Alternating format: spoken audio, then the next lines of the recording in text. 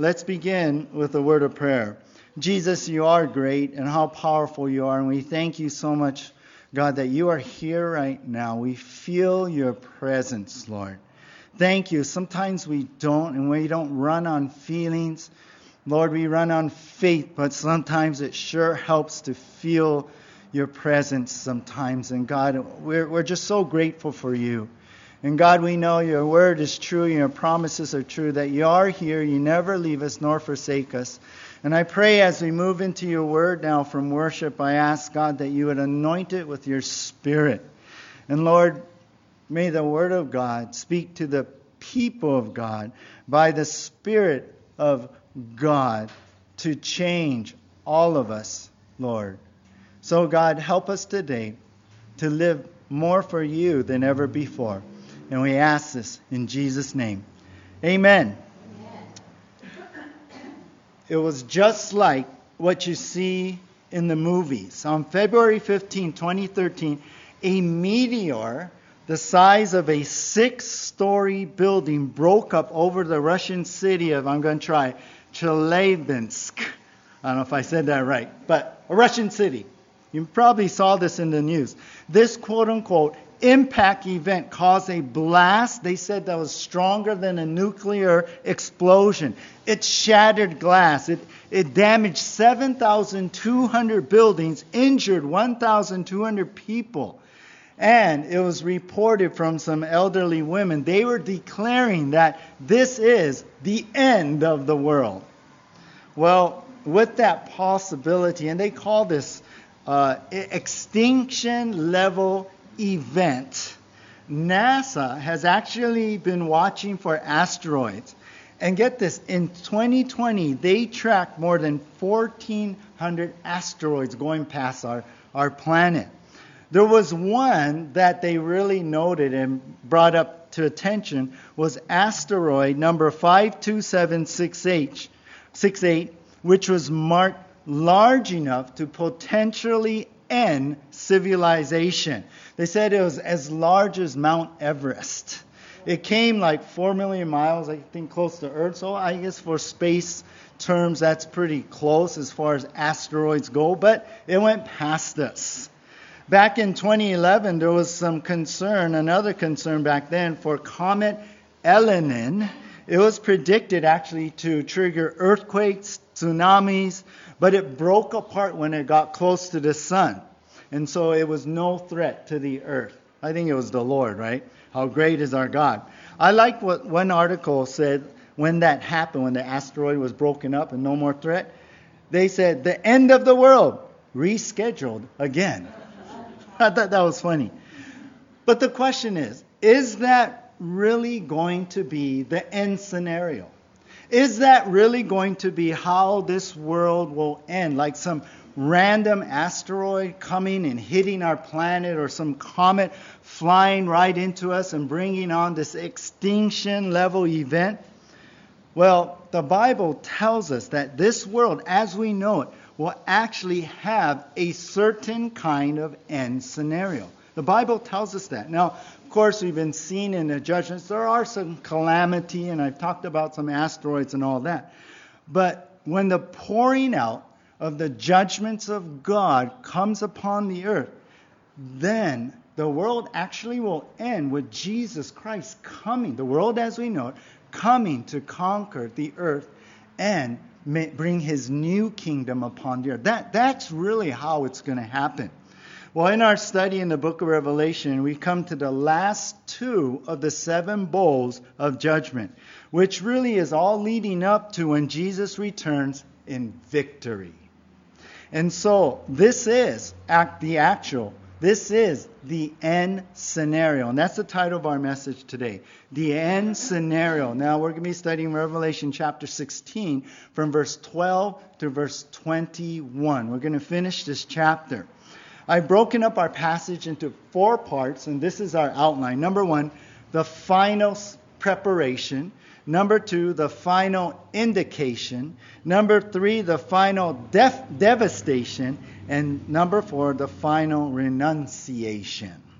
All right, so the end scenario. So this is what we're learning today. How all this is going to end. What will be happening? And first of all, we see the final preparation. The final preparation. Now, we're going to be covering verses 12 through 14. And let's take that whole group and read it now, and then we'll take it apart. Verse 12, Revelation 16 reads, "The sixth angel poured out his bowl on the great river Euphrates, and its water was dried up to prepare the way for the kings from the east." Verse 13, "And I saw, coming out of the mouth of the dragon, out of the mouth of the beast, out of the mouth of the false prophet, 3 unclean spirits like frogs. For they are demonic spirits, performing signs who go abroad to the kings of the whole world to assemble them for battle on the great day of God, the Almighty." And we'll stop there. Now we begin in verse 14 with the sixth angel pouring out bowl number 6. Now we've seen in our studies that judgments were poured out in 7 seals. First of all, we saw that in Revelation chapter 6 and partly in chapter 8. And then the second set of judgments was the 7 trumpet judgments, and that was in Revelation chapter 8, and part of it was in chapter 11. Now, in chapter 16, we've come to the last set of judgments being poured out upon the world, and this is known as the 7 bowls. The 7 bowls of judgment. And just as a review, remember what we saw last time in chapter 16 from verse 1 through 11.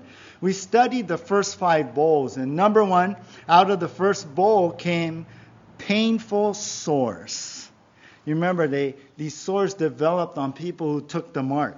Number 2, out of the second bowl, the ocean turned to blood and all sea life died.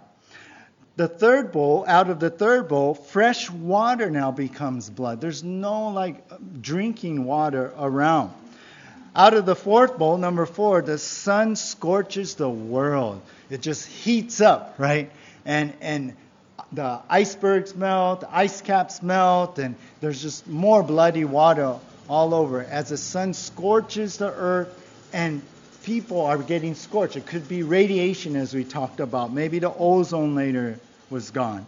And then number 5, out of the fifth bowl, there comes this thick and heavy darkness. Remember, it started at the capital city where the throne of the Antichrist was, and it just spread out into the whole world. And it was a supernatural one that you can feel it. It was thick, it was heavy, and the whole world was put into darkness. So now, as we go on in verse 14, John continues with bowl number 6. And number 6 is, out of the 6th bowl, the Euphrates River is dried up. So verse 14, verse 12. We see here that the Euphrates, the great river Euphrates, the water was all dried up. Now the Euphrates is the longest river in Western Asia. It goes from Mount Ararat in Turkey all the way down to the Persian Gulf. It's really the Euphrates and a branch of it, the Tigris River, is part of early civilization. It's famous, but it's this huge river. It passes through Syria. It passes through Iraq. You know, this river, Euphrates River, it's great because it's 1,700 miles long. So when this bowl is poured out, this mighty great Euphrates River is dried up. Now this is unheard of. Some places in the Euphrates River is 1.7 miles wide. In some places it's 130 feet deep. So can you imagine this river, this huge mighty river, this long river, and probably even swollen right now, right? It's probably risen even more from the melting ice and snow and everything. This mighty Euphrates River just goes bone dry, just like that, when the 6th bowl is poured out. But why? Why would the 6th bowl be poured out and the Euphrates be dried up? Well, we find here in verse 12, it says, to prepare the way for the kings from the east. To prepare for what? What's going on here? Who's these kings of the east? Well, the Euphrates River really, in ancient times and even today, it like divides the west and the east there.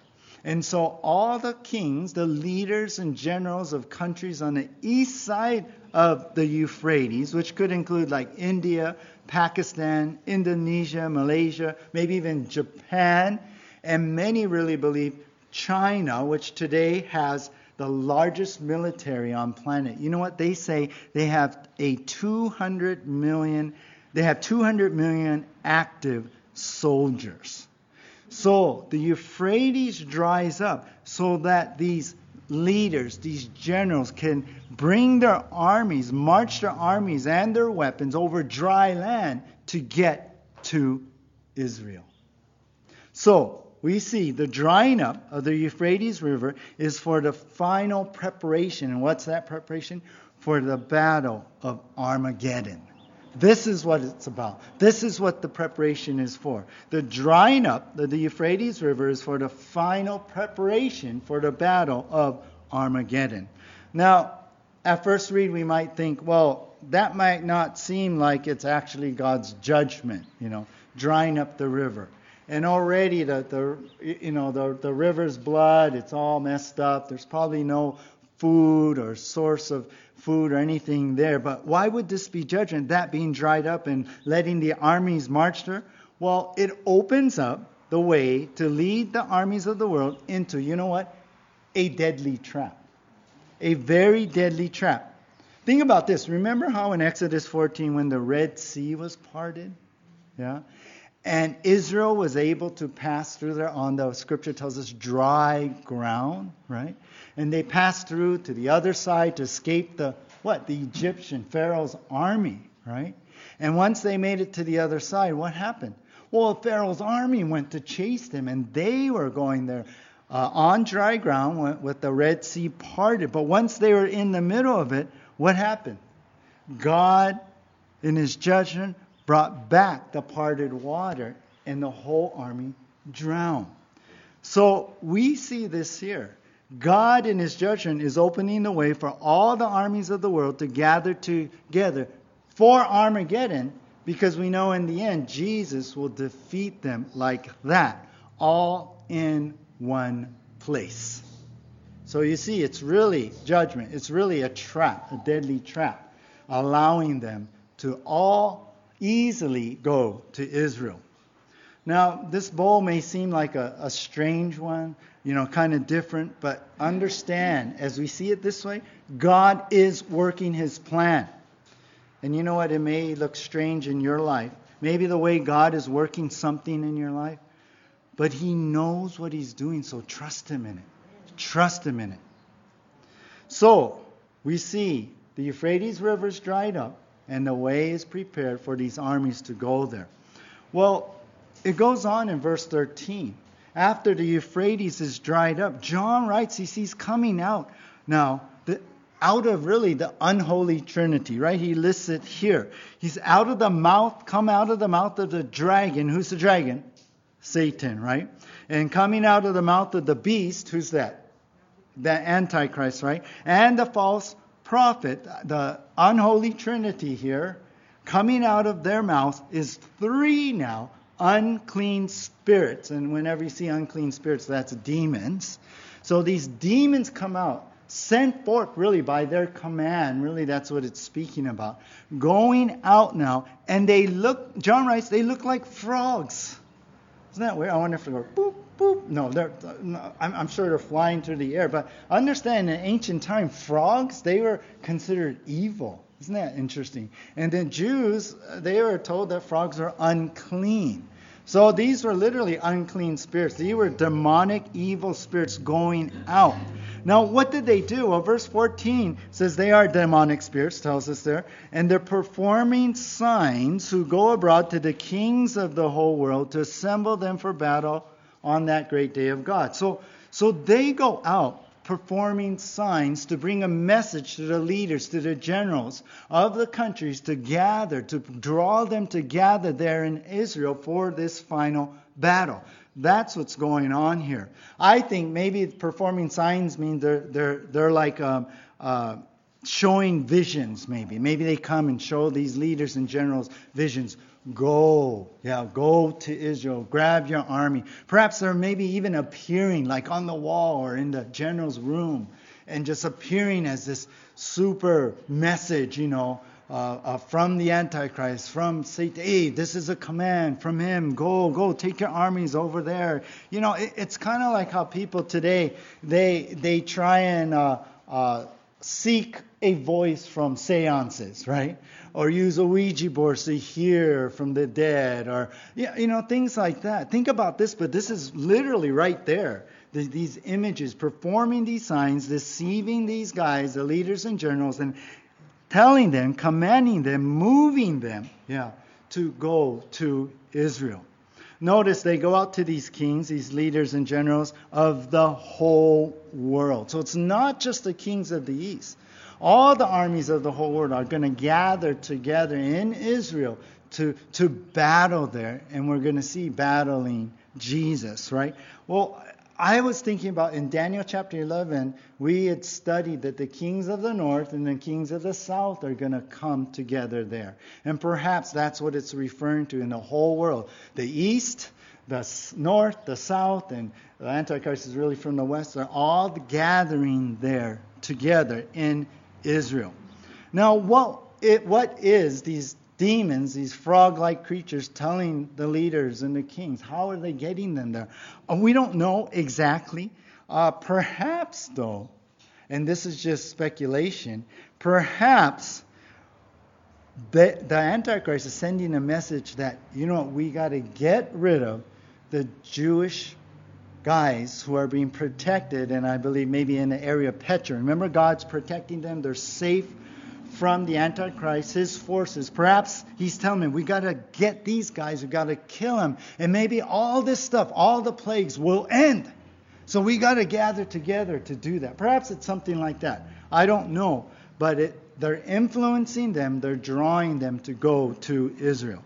So we see here the demons influence the nations to lead their armies in final preparation for the climactic end. That's what these demons are doing. They're influencing, they're moving these generals so that they would move their armies. They're moving the leaders of the world so that they would move their weapons and their forces into Israel. And it's all coming together in this final preparation for this climactic end. Henry Morris wrote this: these seducing spirits, with their doctrines of devils, like 1 Timothy 4:1, spread lies and deceptions as they have for millennia, one more time. And I keyed into that. One more time. This is it. This is the final preparation. Listen, demons are still out there right now, right? I mean, this is ultimately what these demons are going to do, but there's unclean spirits all over. And they're being sent out too to deceive you, to lead you astray, to distract you. They want to influence you. You know what? To do Satan's will, just like we're seeing here, not God's will. To do Satan's will, to make you stumble, to get you to be caught up on things that aren't of God. So be on your guard.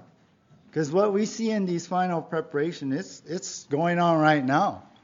It's going on right now. These demons are out there trying to influence you. So watch out. This is what will be happening here in the end scenario. Let's go to number 2, the final indication.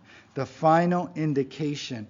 We've seen the final preparation with the 6th bowl now, and we see the final indication. Now, this is verse 15 and 16.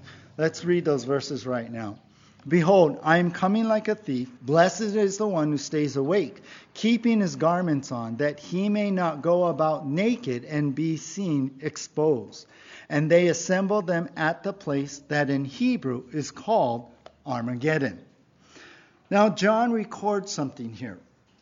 John records what the Lord Jesus said. He's interrupting here. He's interrupting what John is seeing. All of a sudden, the Lord Jesus is speaking here. And I believe Jesus spoke here for the benefit of those tribulation saints, Jewish believers there, that are still alive on the earth and struggling in the persecution, struggling in the Antichrist forces, killing believers. And so Jesus speaks here. Really, if you look at this, this is a word of hope. Jesus says in verse 15, behold. In other words, listen up. Pay attention here. Look to what I'm saying. Listen to what I'm saying. Hear this truth. Behold. And he says, I am coming like a thief. What he's saying is, I'm coming upon the world. I'm coming upon the world unexpectedly, like a thief who breaks into a house. Like all of a sudden, when the thief breaks in, you don't expect that. Well, Jesus is saying, I'm coming soon. And when I come, the world is not going to expect me to come like this. The world is not going to expect me to come and defeat them.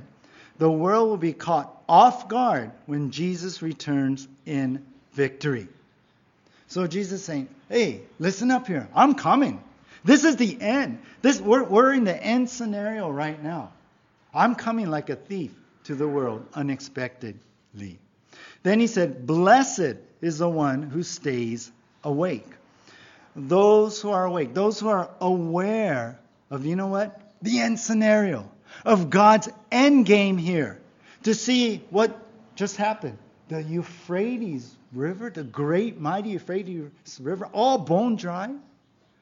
See what's happening. That means the end is here. This is God's end game.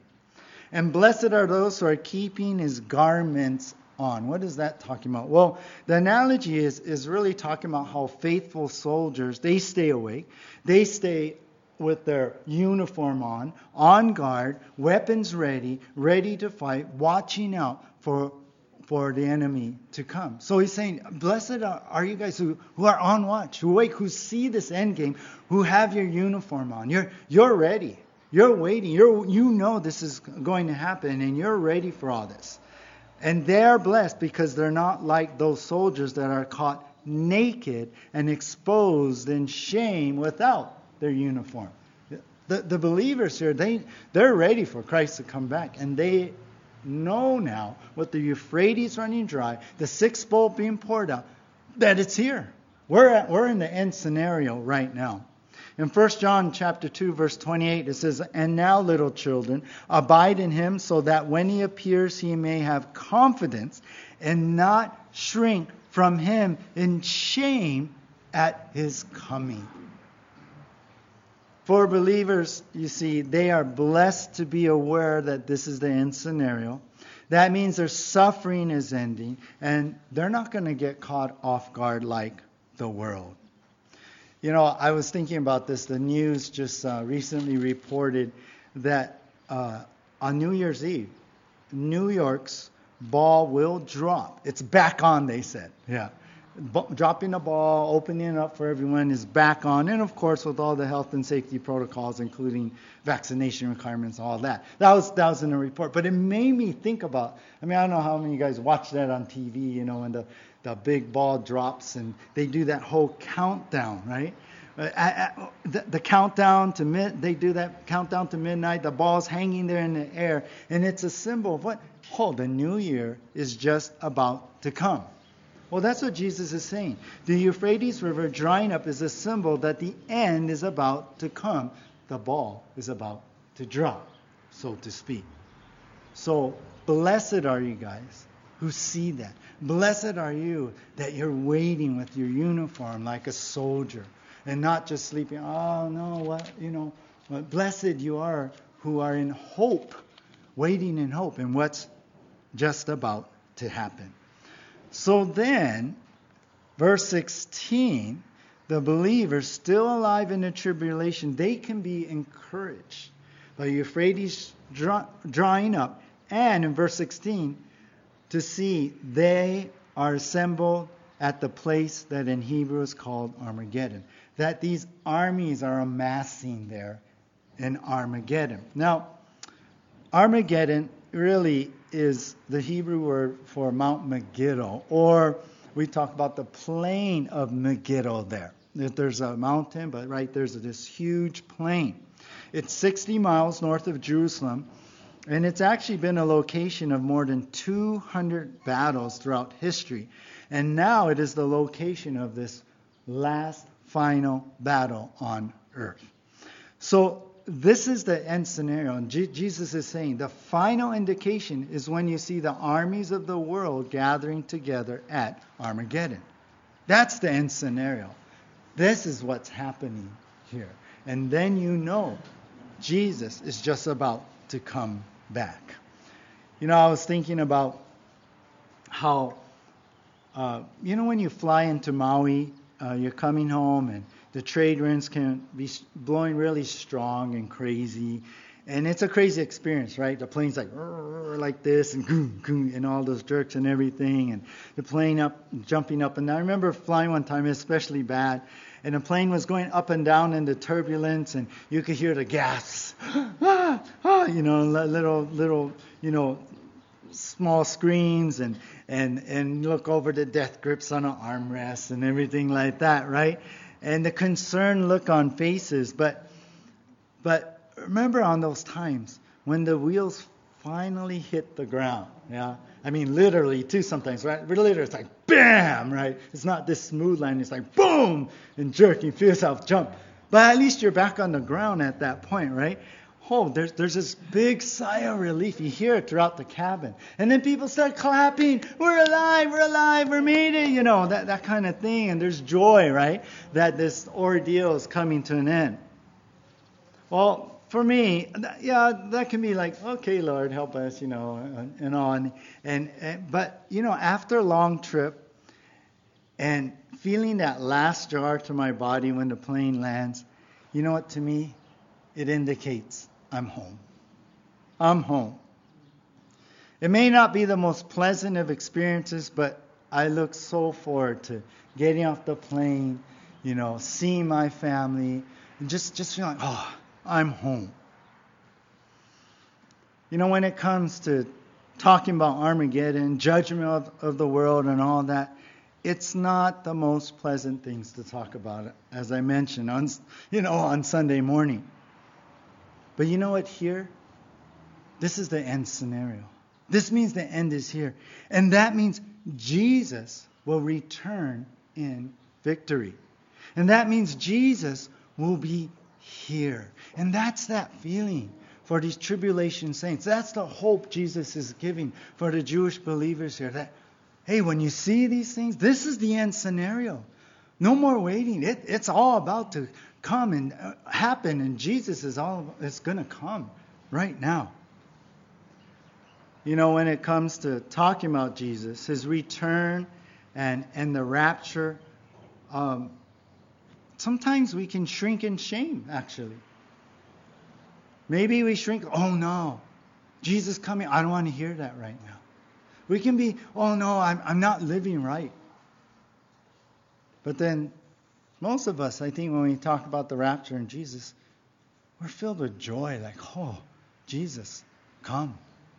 Jesus, come. And that's what it's about here. I know we're talking about judgment and about this end of the world stuff, but you know what? We're understanding what's going to go on at the end. And so understand, have this knowledge that, when the coronavirus comes out, is this the end of the world? No, that's not the end of the world scenario. Is Jesus coming out? No. We see it here. Yeah? And understand that should, when we read this, we should understand, go, oh, Lord, I can feel what they feel because I want you to come soon too.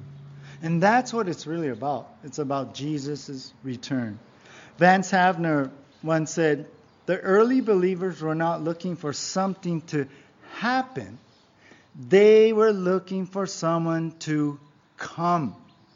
Looking for the train to arrive is one thing, but looking for someone we love to come on that train is another matter. Isn't that good? That's what it's about. It's about Jesus. Don't get caught up too in all the end times prophecy and then that becomes your idol. Some Christians, that's their idol. No. Reading prophecy, understanding it, comparing it to the news of the world, it's all about, oh, Jesus, you're coming soon. You're coming very, very soon.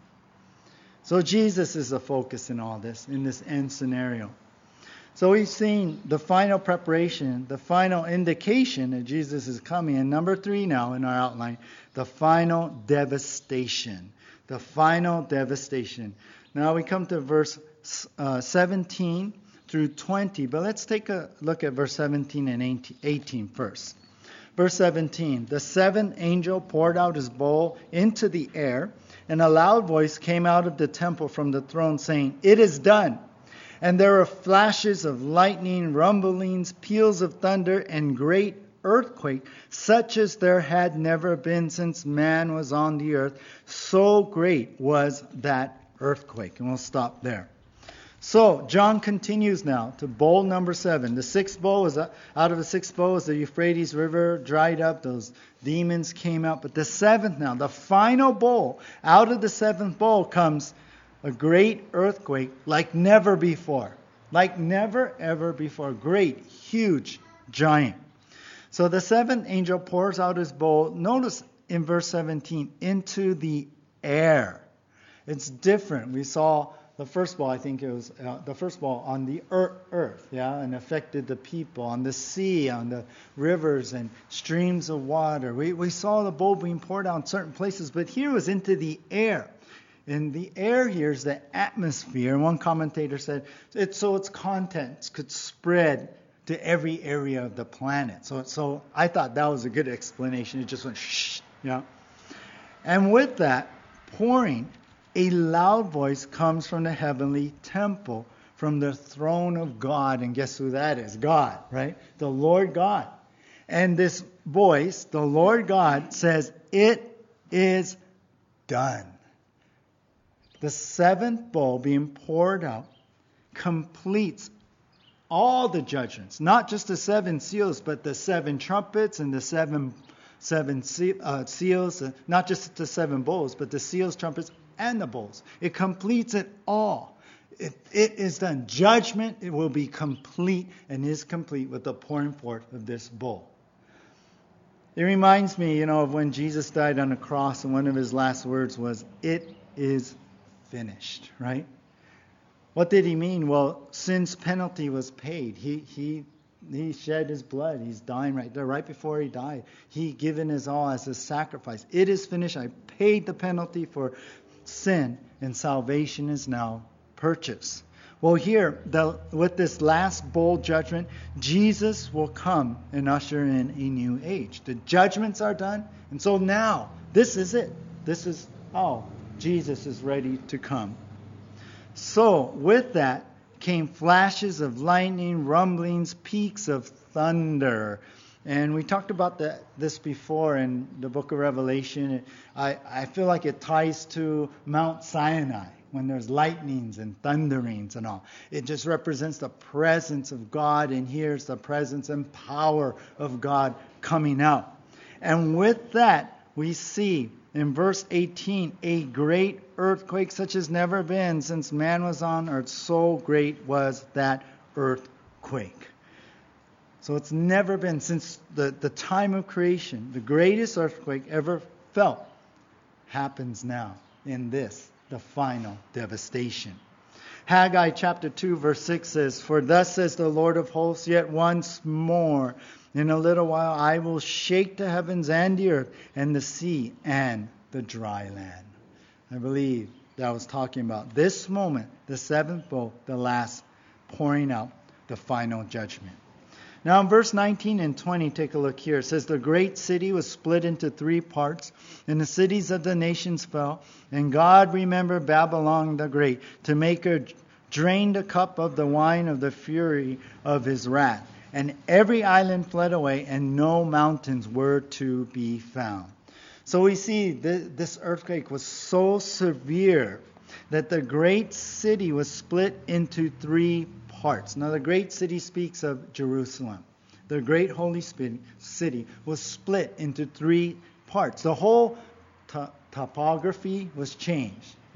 How it looked was totally changed. Perhaps it could be what was prophesied, perhaps this is a time when the Mount of Olives would split in two and a new valley would be created in Zechariah 14. And Jerusalem would actually, in Zechariah 14 says, would be elevated. The whole city, not just the Temple Mount, will be elevated up high. And the plain all around will be totally flattened. Perhaps that's what's going on in this split. And not only that, all the big cities now, all around the world, all the cities fell. Buildings falling, skyscrapers, can you imagine, toppling, destruction all over. Imagine New York, Manhattan Island, Long Island, all those skyscrapers that you see, Empire State Building, all that, gone.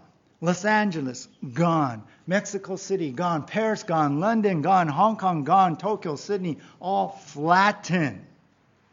And it says here that God also remembered Babylon the Great. You remember what that was? That was the world system of the Antichrist, of his economy, his power, his political rule, and the religious system that he set up. All of that is going to crumble, be flattened, and his capital, everything gone. As in this seventh bowl, he had the world drain the cup. You remember that was back in Revelation 14, the wine of judgment for her sins that they would drink. This is the judgment that they would drink. And sadly, on verse 20, every island fled or disappeared, and no mountain survived, but basically they were leveled. And you know what that means? No Hawaii. Sadly. No Hawaii, no home. I mean, everyone else's home is going to be decimated. I don't know. Maybe God will make a new Hawaii, And when we come back to rule and reign on the earth, I want to come back to the new one, But anyway, sadly, Hawaii's gone. Islands are gone. So, out of the seventh bowl comes this great earthquake like never before. And we see, really, this is what we see. The earth goes through a major renovation and the final devastation of the last judgment. That's really what's going on. God's just changing everything. The whole topography of the world is changing. I don't know if continents are going to shift, or I don't know. I'm not sure what's going to happen exactly, but the greatest earthquake from ever before. It never happened before. Geologists say that small earthquakes, they're actually good, because they release that tension of the tectonic plates, So it's good, that they release that pressure and all. Because if the pressure is not released, that's when these huge earthquakes happen, and they do much more damage than the smaller ones. Well, can you imagine all this tension being released all at once around the whole world, not just in a localized area? Perhaps God is holding things together right now with his hand, and he's just going to let it go. And let the earth just move, the land and everything move just in the way. He has for it to move. So at his command, the plates shift all in judgment. But what I think, because I mentioned Zechariah 14, at the same time, God is actually renovating the earth. He's changing the topography for the millennium, the new age to come. Sometimes we got to go through a painful birth to come to the blessed gift. Right? The earth's going through something very painful right now. But I believe God is renovating things for what's to come also. Maybe, perhaps, you're going through something right now. But it could be some rearranging. It could be some painful things that have to happen for this new life that's coming around the corner. So what we see, what's going on here with the seventh bowl, maybe there's sort of that going on in your life. And understand this, something else here. Revelation 16 is not some movie script, for a disaster movie. But this is the future. This is the future. And I was thinking about how we save for our future, right? We save for, we want to buy something. Or we save for our future retirement, our life after we stop working. We may invest for our future plans, or we invest, for our college fund or for our kids, and we do investment for our future. But you know what? The most important thing is to secure your soul's future in Jesus Christ. That's what's important. And so today, if you have not given your life to Jesus, you got to do it now. This is real. What we're reading about in Revelation 16 is going to happen for sure. This is prophecy. This will come to pass. This is the end scenario. This is how the world's going to end up. And we're heading toward that way, and I believe very soon. So right now is the time to secure your soul's future. Right now is the time to give your heart to Jesus. Accept Him in your heart and give Him your life. And maybe that's difficult. Maybe you got to give up something that seems so precious to you right now. Maybe it's something you've been holding on, maybe an idol, so to speak. But you got to give it up. Maybe that's painful, maybe that's hard, but you know what? It'll give birth. Giving that up will give birth to a new life in Jesus. And you know what? A new life that's coming in the millennium. So do that today. Don't harden your heart. Don't delay any longer. Anytime the rapture could come, anytime we could be taken home and not have to go through what we're reading here. Today is the day of salvation. And Christians, believers, knowing that chapter 16 is going to happen, we got to pray hard and pray fervently and pray more for those that we love and care about that don't know Jesus Christ. We can be selfish and think, I'm so glad I'm not going to go through this. But we need to be burdened. We need to be on our knees in tears, pleading for their souls. So Christians, pray. Change how you pray. From this moment on, and after learning this, imagine the loss of life going on here. People dying without Jesus with these earthquakes. Cities gone. Millions. Pray. Pray before this time comes, before this end scenario. So we see, number one, the final preparation, the final indication, the final devastation. Now, number 4, our last heading, the final renunciation. The final renunciation. This is verse 21. It reads here, and great hailstones, about 100 pounds each, fell from heaven on people, and they cursed God for the plague of the hail, because the plague was so severe. Now, it's as if God does one more thing to grab the attention of the people of the world. And I've talked about that, right? That really in the judgments and the calamities that fall, it's how God is trying to get their attention. Even in judgment, it's His hand reaching out. It's his megaphone. He's calling out. So one last thing is here. The hail falls. One last thing to wake up the world to the reality of their condition without Jesus. And that Jesus is just about to come. And when Jesus comes, that's it. That's it. So from the sky, from the heaven, comes hailstones. And not just regular kind now. It says that they were great hailstones, huge ones. And they're about, ESV is 100 pounds each. Can you imagine that? Perhaps maybe that violent shift of plates and all, get volcanoes erupting and sends that hot air into the cool atmosphere, and it creates these hail, and it forms these giant hails, and they're falling from the sky in large sizes and large amounts. Can you imagine that? And they fall on people.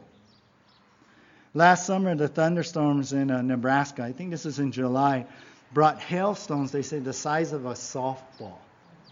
And when they fell, and that event happened, power was taken out. People are out of power for some time. The hail damaged the wheat crops. Windows were broken. Smashed car windows. Damaged property. And the article said, with this apocalyptic hail. That's nothing compared to what's coming in this apocalyptic hell. Yeah? 100 pounds. Can you imagine that? But even after all that, verse 21 at the end, it says, the people, they cursed God for the plague of that hell because the plague was so severe. Even after that, even after everything, even after the earthquake, the world cursed God. Remember, that word means they blaspheme God. We saw that last week. Remember, we saw last week, they know this is God. They're cursing Him, right? They understand that this is judgment. They know the Lord is doing this, but they curse Him. Yeah. They put His character down. They put His fist up. They put their fists up in the air. And even, I believe, they even give God the finger and flip Him off. Can you believe that? Unreal. After all that has happened, even to this point where there's huge earthquake and a hail, this last judgment, the world still does not repent. You know, from the 7 seals came the rise of the most evil ruler in history, the Antichrist. War came, famine came, pestilence came. 1/4 of the world, of the people died. There was earthquakes and meteors at that time that hit the earth. Out of the 7th seal came the 7 trumpets, and from the 7 trumpets, 1/3 of trees and grass were burned. 1/3 of the sea turned blood. 1/3 of sea life dies, and ships, 1/3 of the ships were destroyed. 1/3 of fresh water was poisoned. 1/3 of the light from the sun and the moon went dark. Remember, locust demons came out and terrorized the world and tortured the world. People were suffering. They couldn't die. But then 200 million demons go out and kill 1/3 of the people of the earth. And then the 7th trumpet was blown. And out of the 7th trumpet came these 7 bowls, those painful sores. The sea turns to blood. Fresh water becomes blood. All the water is blood now. The sun scorches the earth. People get scorched. Then darkness covers the whole world, a thick darkness. The Euphrates dried up. Demon visions are seen. And then the earthquake and hail like never before. Yet with all this calamity, with all this, the world knowing it's God's judgment, they know that they are powerless against it. The only response, the sad response, is that they curse God and they do not repent. How sad is that? You know, back in Revelation chapter 9, verse 20, it tells us the same thing. The rest of mankind who were not killed by these plagues did not repent. Verse 21 says, nor did they repent of their murders, their sorceries, or their sexual immorality, or their thefts. We saw in Revelation chapter 16, verse 9, that how they cursed the name of God who had power over these plagues. They did not repent and give Him glory. Verse 11, we saw in chapter 16, Revelation, and cursed the God of heaven for their pain and sores. They did not repent of their deeds. And finally, with this last bowl in verse 21, in this final renunciation, here at the end of verse 21, they cursed God for the plague of hail because the plagues were so severe. How sad is this? How far gone is the world right now? So our last point is this. We see here the final renunciation comes even after all that has happened. Even at the very end, the world does not repent. It's a sad ending here in this chapter. Hebrews chapter 2 verse 3, the first part says, how shall we escape if we neglect such a great salvation? No one can. We cannot. If we neglect Jesus, we're not going to escape this. Why is the world like this? Why are they like that? Why are they so unrepentant? Why are they so hostile against God? Why are they flipping God off and cursing after Him? Why, after all this calamity, you think they would repent? You think they would stop rejecting God, even all the way up to the end, even at this final, huge earthquakes like never before? Why is that? Well, last week, you remember I mentioned how that their focus was on self, right? They were the center of their universe. They made everything about themselves, about me. Yeah? And Satan comes in, deceiving them Hey, I'm going to fulfill your needs. I'm going to do what you want. And so that's why they're upset, because God's not doing what they want. They so focus on me. But let me add one more thing this week. You know why they don't repent and why they curse God? Because the people of the world think they know better. They think they know better about things, about life, about themselves. The devil gets the world to think that they know what's really right, and God is the wrong one. They're so messed up in that way. You know what? This is what happens when you don't seek God's truth and His wisdom. You go down this road, you make it about me, and you start thinking, well, those Christians, the Bible, the old Bible, it's just an ancient book. No, I know better. We live in a modern world. We have philosophies and science, right? But God never meant us to tackle life with our own wisdom. Think about that. In James 3:17 it says, "But the wisdom from above is first pure, then peaceable, gentle, and open to reason, full of mercy and good fruits, impartial and sincere." Listen, worldly wisdom or human wisdom, it brings the opposite, really. James, earlier in this passage, in James chapter 3, he talks about, you know what, worldly wisdom, human wisdom brings envy, strife, jealousy, anger, hatred, selfish ambition. Why? Because it's all based on me. It's all based on selfishness. But that's why James said, but you know what, godly wisdom, it brings purity. It brings peace, gentleness. You're open to reason. Yeah. It brings mercy, good fruits, impartiality, sincerity. It's 180 degrees different, from human wisdom. The world thinks they know. They have the wisdom. What's this Bible? God, He doesn't know. Pride sets in with that selfishness. And the world thinks they know. But you know what wisdom really is? Having wisdom is really having God's wisdom. That's what it's really about. And wisdom is seeing life from God's perspective. That's true wisdom. So don't be fooled. Don't be fooled by the devil. Don't be fooled in what this passage is talking about. Don't be scammed into thinking, I get them. I know better. I know better than what the Word says. I studied that before. I studied the Bible before, but I know better. I don't need that. Those words are just heading you down toward that time when the world is here, holding their fists up to God, cursing Him. Going down that road is Satan deceiving you. So don't be today how the world will be deceived tomorrow in the future. I'll close with this. A young man was waiting in a grocery checkout line and noticed this elderly woman was in front of him, and this elderly woman in front of him was intently staring at him while she unloaded her cart on that belt. Well, the man finally asked, why do you keep staring at me? Well, the elderly lady responded and said, "I'm sorry, but it's just that you look just like my son who recently died." The man said, "Oh, I'm so sorry. Is there anything I can do?" "Sure," said the woman. It would really bring closure to me and really touch my heart if you would just say, "Goodbye, Mother," as I leave. So the heartbroken man, thinking about this woman, agreed to do that. And he did exactly as she requested when she left. "Goodbye, Mother." Well, he put his items on the cart, and when he went to pay for his groceries, the bill came out to $147.50.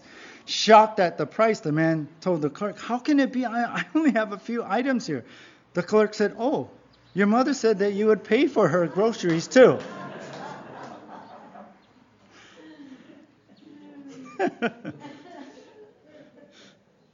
But I'll tell you what, that's how deceptive Satan is. That's how devious he is. That's how he pulls on your heartstrings. Yeah? Right? Things you care about. A boy, a girl, pulls you away from God, right? Those things that are really important to you, he pulls on your heartstrings and gets you to leave God. In the end, you know what? You're going to pay for it. You're going to pay for it.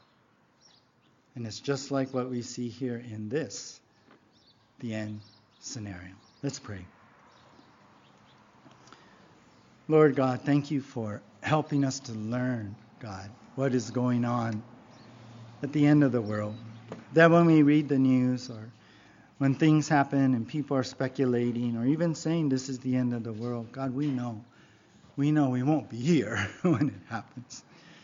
Lord, we know that in Jesus we will be with you in the rapture and we will be spared from all of this, God. We know the end scenario. We know what the tribulation will bring. We've been studying all of this, God. Even all the way up until this point, we see, Lord, and we understand. But God, let that understanding and knowledge turn to application. Let it turn to us living our lives for you. Let it turn, God, to being passionate, God, being surrendered, being, Lord, given over and submitted to doing your will, not ours. God, we are born already as selfish human beings where we only think about ourselves, our own conveniences, what we think is right. And sometimes we embrace some of your truths but stop at certain points. God, we want to go all the way. We want to surrender everything. We don't want to hold nothing back, God. And Lord, we want to be prayer warriors for those who need you, because my heart breaks for those I know and love that do not know you, God, to think what they will go through. Lord, I pray you would save the souls of those we think about right now in our minds. We cry to you. We cry, Lord, with tears. Oh, Lord, save souls. And I pray for anyone here at the sound of my voice who have not received you into their heart, that today would be the day that they pray the prayer to ask forgiveness, to believe in who you are, to be forgiven and to be cleansed and filled with the Spirit and have eternal life, to be saved right now. And I pray you would do that as they, God, give over their life to you and accept you in their heart right now, that you would see their heart and that you would fill them with your Spirit and save them and make them into new creations. And so, Lord, we are humbled today. Help us to keep our uniform on, to be on watch and not be deceived by the devil. Forgive us our sins, Lord. And let us lock our eyes and lock our life upon you, Jesus, from this moment on. Not waver, not go to the right or the left. Stay on the path. In Jesus' name, amen. Let's all stand together.